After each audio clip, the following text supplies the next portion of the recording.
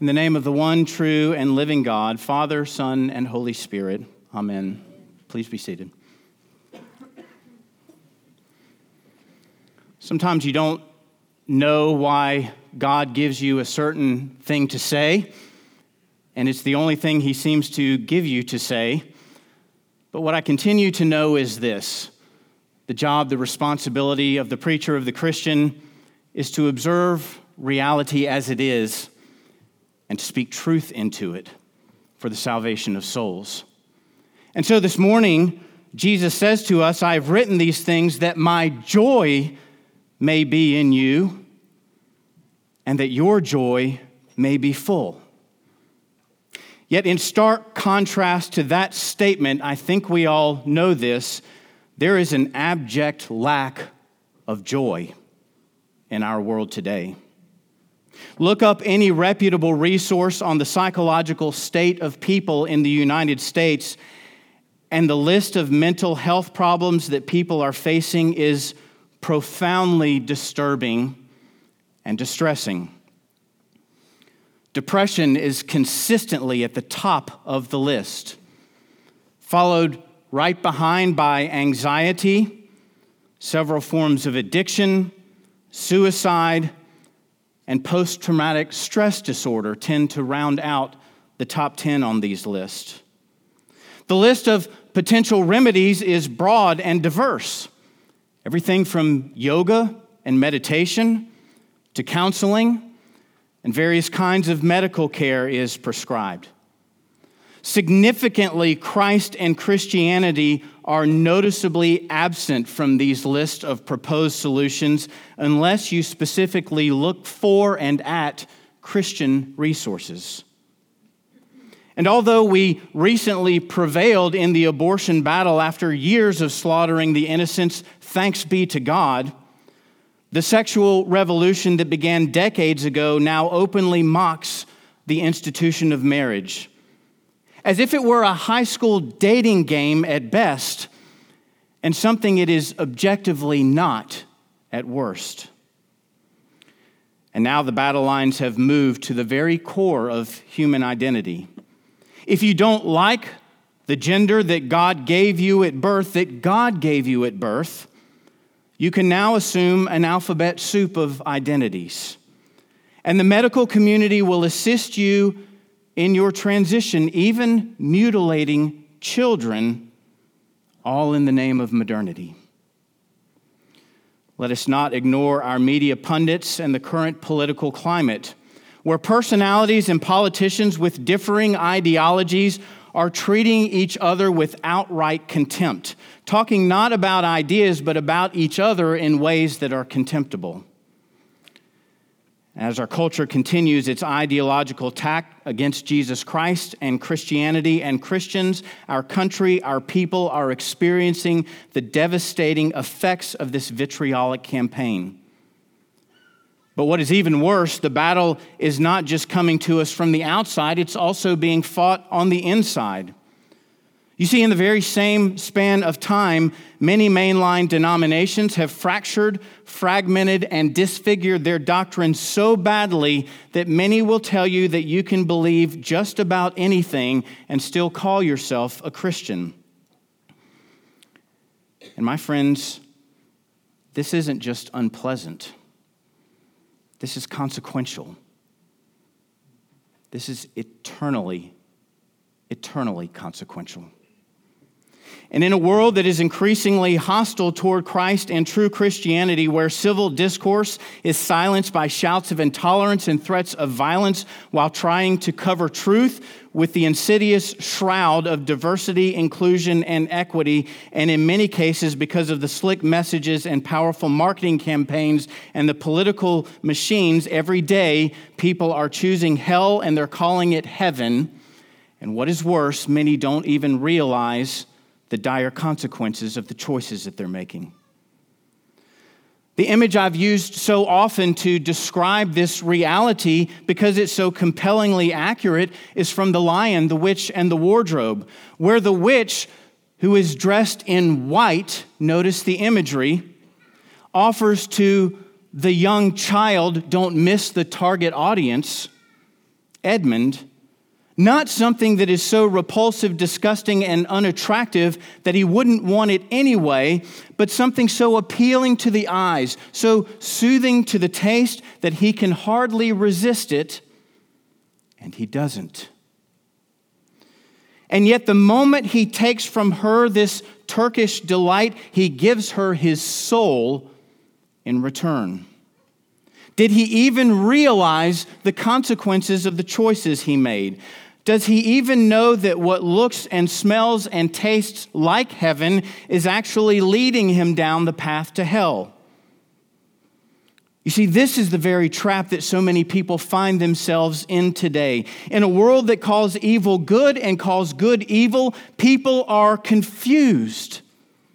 They are deliberately being deceived by a devilish agenda that necessarily hides the consequences of their unfortunate choices while attacking Christians by trying to make us look like the monsters.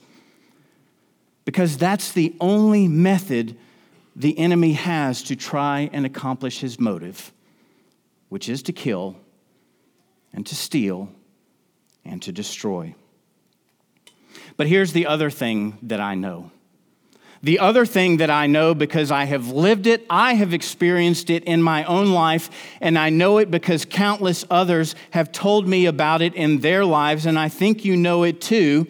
Sin is fun until it's not. Sin is fun until it's not. And what I mean by that is this: we all have a conscience, a moral compass that God himself has given us, and it knows right from wrong. So that whenever we choose wrong, we always know that there is a right and that we're not choosing it. Helping us see that no matter how fun sin may seem at the time or how far we may fall along the way, and here's the good news, that Jesus is there to rescue us, to save us from our anxieties, our depressions, our addictions, and whatever else it is. Let me say that again. No matter how fun it seems at the time or how far we may think we have fallen, Jesus is there to save us, to rescue us, to deliver us from whatever it is. Cutting through the mixed messages of the political world, the culture, and even the false doctrines of some denominations with the clarion call of the gospel, the good news of God in Christ Jesus. Let us listen to it again. I have spoken these things to you.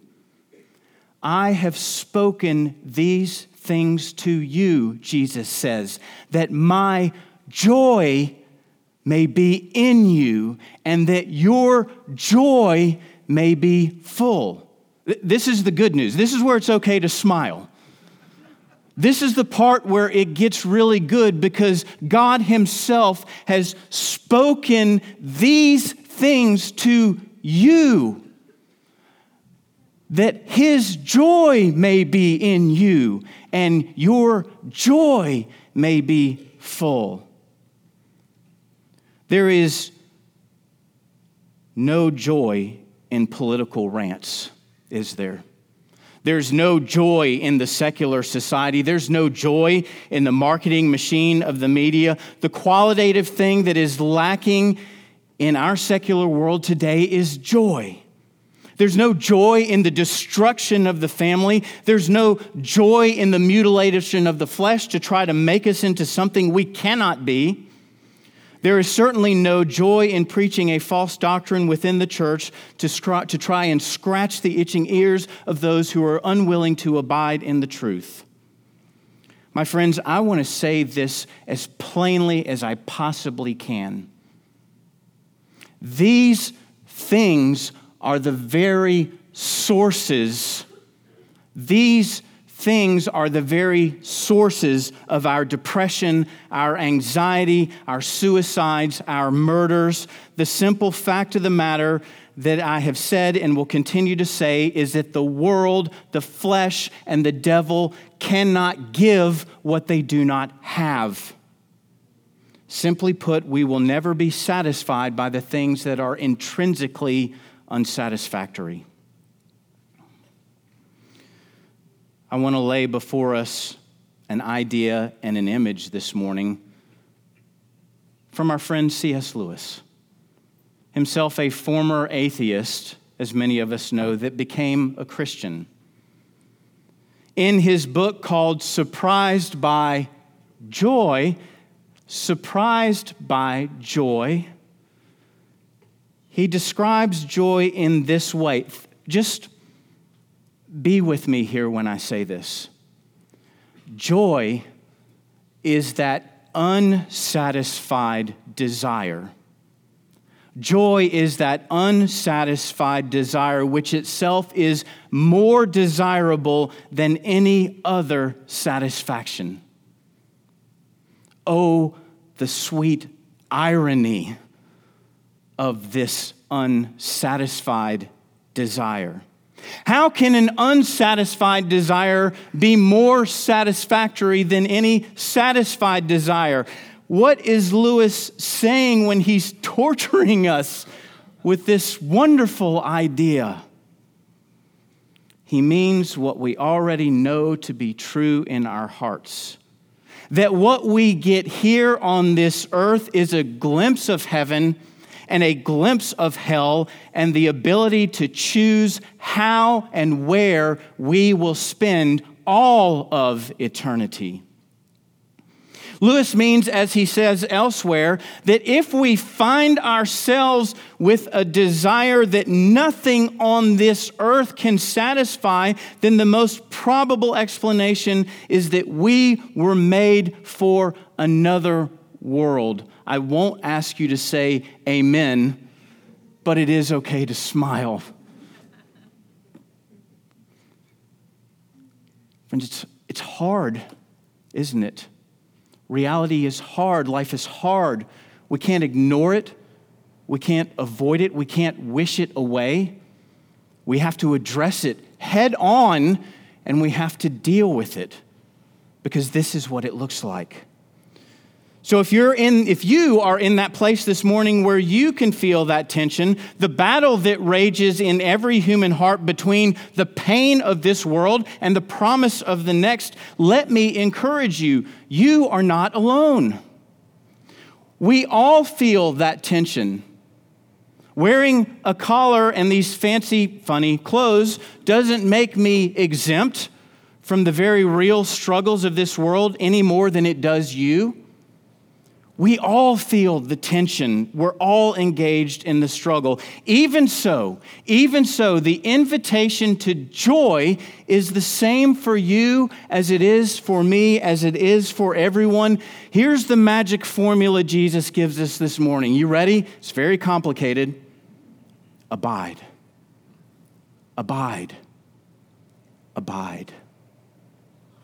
Abide. And so that all who have taken the time this morning to hear this message are crystal clear and not confused, let us finally ask and answer the question, what does it look like to abide in the love of Jesus Christ? What does it look like to abide in his love? Here's what it means. It means to sit with him.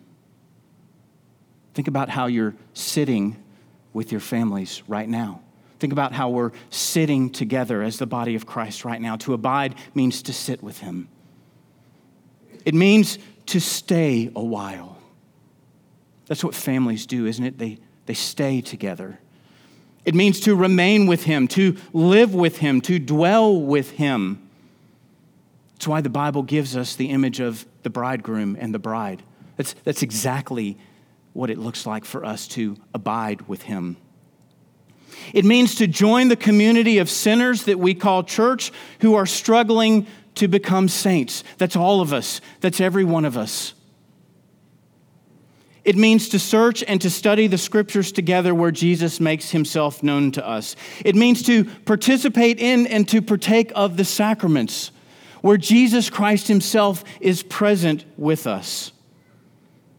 And in doing these things, my friends, this is what it means. It means to encounter the one. Hear me clearly. It means to encounter the one who looks through our faults and meets us in our deepest place of need. It means to experience the one who does not condemn you because of your sin, but sets you free from its shame. And finally, it means to embrace the one who gives us the victory of eternal life, even in the midst of our earthly death. And along the way, this is what he does. He heals us in body, in mind, and in soul. And as he does that, he renews the joyful hope of eternity in each of our hearts.